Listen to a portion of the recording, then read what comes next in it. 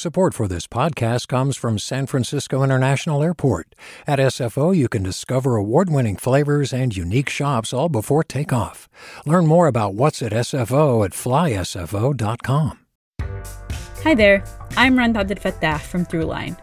If you're listening to this podcast, you know that KQED produces exceptional storytelling that keeps you informed, inspired, and entertained. Their podcasts cover issues from your neighborhood to the entire country and everything in between. Support this work today. You can help us continue to bring quality podcasts to your ears. Just head to donate.kqed.org/podcast. That's donate.kqed.org/podcast. From KQED. This is the California Report. Good morning. I'm Saul Gonzalez in Los Angeles. We start with the battle against two big wildfires burning in the state, one in the north, one in the south. In Placer and El Dorado counties, fire crews are making progress fighting the Mosquito Fire, which started on the evening of September 6th. As of last night, CAL FIRE says the blaze has burned more than 46,000 acres and is 10% contained. But CAL FIRE fire behavior analyst Jonathan Pangborn says more windy, dry conditions are expected today, which could create complications for fire crews. We have a new air mass coming in. So the wind will primarily still be coming out of the southwest, pushing in this direction toward the northeast. It's not going to be strong, but it's going to be enough to clear the smoke out, and that breathes new life into the fire environment. What's really driving the fire, though, is the historically low fuel moisture and the receptive availability of those fuels or material to burn. The Mosquito Fire has blanketed big areas of the northern Sierra region with smoke, and Lee Tarnay with the U.S. Forest Service says that will continue through today. We're going to get, in the morning, a bunch of accumulation of smoke as things are stable, and even some intrusion of smoke up the foothills towards Chico and points north. And then in the afternoon, the wind's going to organize all that smoke, push it over towards the east and towards Truckee, Tahoe, and the Reno area. 11,000 residents of communities, including Forest Hill and Georgetown, have been evacuated.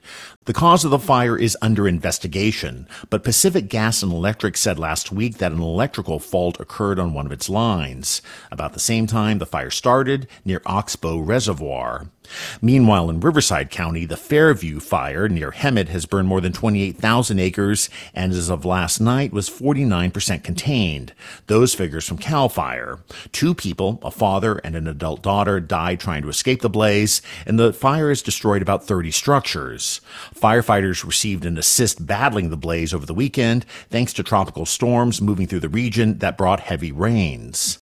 A helicopter that was assisting with operations in the Fairview Fire crashed this weekend while attempting to land at the Banning Airport. Fire officials say the crash occurred around 4 on Saturday afternoon. The helicopter crashed into a backyard near the airport.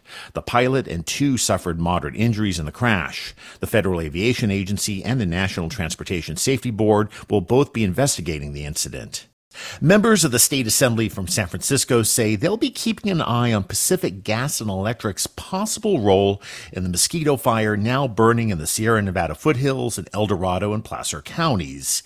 KQED politics correspondent Marisa Lagos reports. PG&E, which is headquartered in San Francisco, filed notice with state regulators last week, saying that electrical activity occurred on one of its lines close to the time the Mosquito Fire was reported September 6. San Francisco Assemblymember Matt Haney says if there's evidence the utility was at fault in this fire or any others this fall, I think there should definitely be hearings. But PG&E, which entered bankruptcy in 2019 after causing a series of massive wildfires, has struck a different tone with policymakers in recent years, says San Francisco Assemblymember Phil Ting. The tone is more humble. I think they have really accepted that this is something they're going to have to deal with every single year. This is not a once in 100 years event.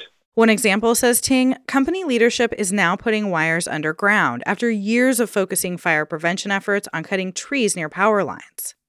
Both Haney and Ting also stress climate change's role in wildfires and say PG&E's equipment is only part of the state's challenge. Ting noted that California has poured billions of dollars into wildfire prevention efforts such as vegetation management in recent years, but says finding staff to do the work can be a challenge. For the California Report, I'm Marisa Lagos. California's sweltering heat wave may be over, but bills signed into law by Governor Gavin Newsom could help in future heat-ups. On Friday, the governor signed a package of legislation into law that he says will better protect Californians from extreme heat. One bill would require California environmental officials to establish a statewide heat warning system by 2025. The warning system would be the first of its kind in the country, creating a program that ranks heat events by factoring in severity and health dangers. Hi, I'm Sasha Koka, host of the California Report magazine. Every week, we bring you stories about what connects us in the giant, diverse Golden State. Because what happens in California changes the world. I love this place. We were once seen as like the place to be, California. The land of milk and honey. That's where you go to Sunshine State, but we just have challenges right now. KQED's California Report magazine. New episodes drop every Friday, wherever you get your podcasts.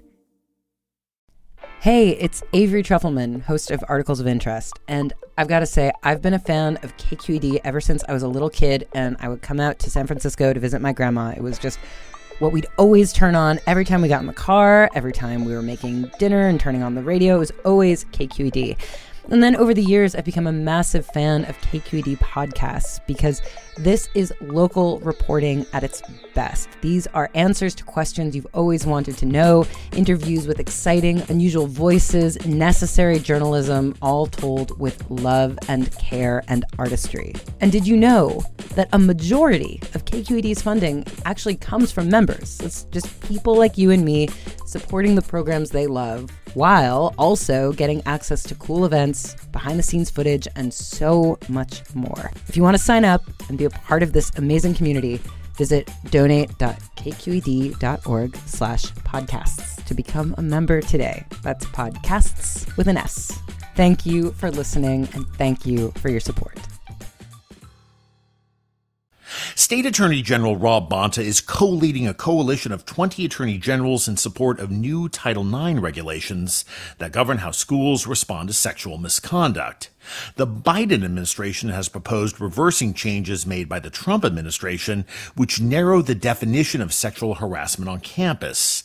In a letter to the Department of Education, Bonta and other top prosecutors say those changes exacerbated underreporting of sexual harassment and violence at both colleges and K-12 schools. San Francisco Unified Title IX coordinator Kiki Williams agrees. The formal complaint process was so long and burdensome and formal. So it really had a chilling impact also on a lot of students who wanted to report what happened to them. California's Attorney General also asked federal officials to reinstitute a ban on publications that use stereotypes based on sex. One of the bills that's passed in the state legislature and is now on Governor Gavin Newsom's desk to approve or veto would offer cash benefits to unemployed, undocumented workers, currently excluded from the state's unemployment insurance program. It's an idea that not so many years ago would have been considered out of the question. But today, it's a different story. Here's KQED's Farida Jhabvala Romero. The bill would create a one-year pilot program in 2024 offering undocumented Californians who lose jobs $300 per week up to 20 weeks. Before the state Senate voted to approve AB 2847 last month, lawmakers were given one last opportunity to voice any opposition. Members, discussion or debate? Seeing and hearing none, Madam Secretary, please call the roll. There was no registered opposition from the public either, but 9 Republican state senators did vote against the bill, like Brian Daly, who represents the northeast corner of California and worries a program like this would lack enough checks and balances to prevent fraud. I will guarantee you there will be fraud in this system, and once there's the fraud, the money's gone, and it's hurting California businesses. The bill does provide funding for the government to set up a documentation process for undocumented workers to prove their eligibility. It's a big job. In California, more than 1 million workers are undocumented, and the pandemic highlighted how essential they are in industries like agriculture, construction, manufacturing. That's why Paul Shedden supports the bill. He co-owns a company that makes guitar accessories in Petaluma. He says the tight labor market impacts the parts manufacturing companies he relies on.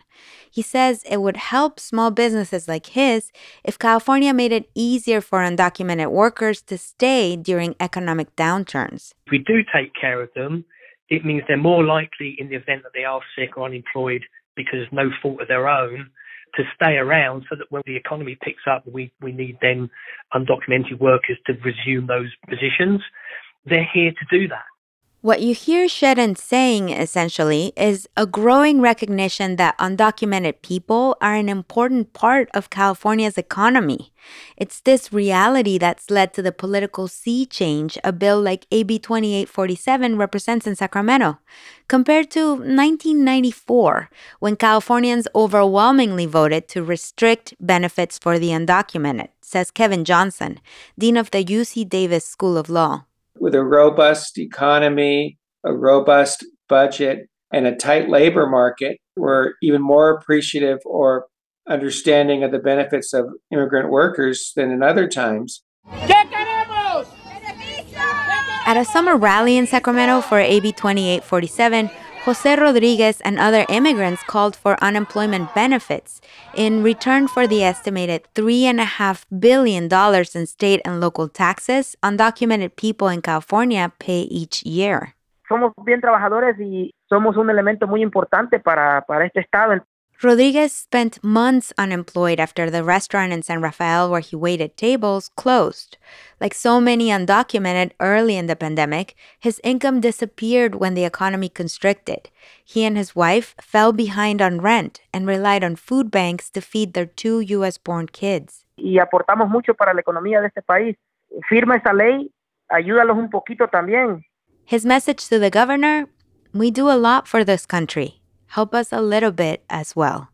For the California Report, I'm Farida Jhabvala Romero.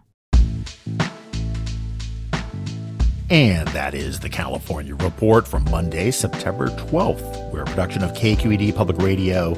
I'm your host, Saul Gonzalez. Thanks so much for listening, and have a great day. Support for the California Report comes from Stanford Healthcare, alerting listeners to the critical blood shortage in the area. Now's the time to donate blood and make a difference. StanfordBloodCenter.org. Personal Capital, providing people with financial tools like the Retirement Planner to help them achieve their financial goals. PersonalCapital.com. And Eric and Wendy Schmidt, whose philanthropy includes Schmidt Ocean Institute.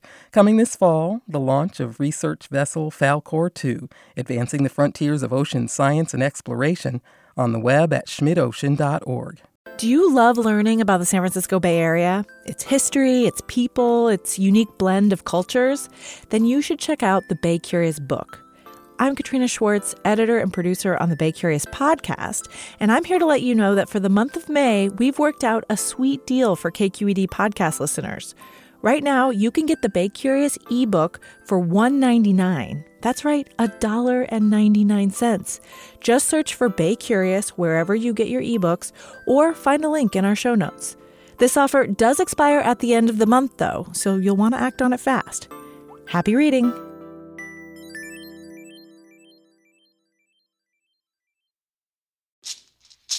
Hey, it's Glenn Washington from Snap Judgment, and if you love what you're hearing, and I know you love what you're hearing, please consider becoming a KQED member. You get special access to cool events, behind-the-scenes footage, and so much more. Plus, you'll sleep better at night knowing you did your part for the community you depend upon. It's in you. Please be in it. Visit donate.kqed.org/podcasts to sign up now. That's podcast with an S. Thanks.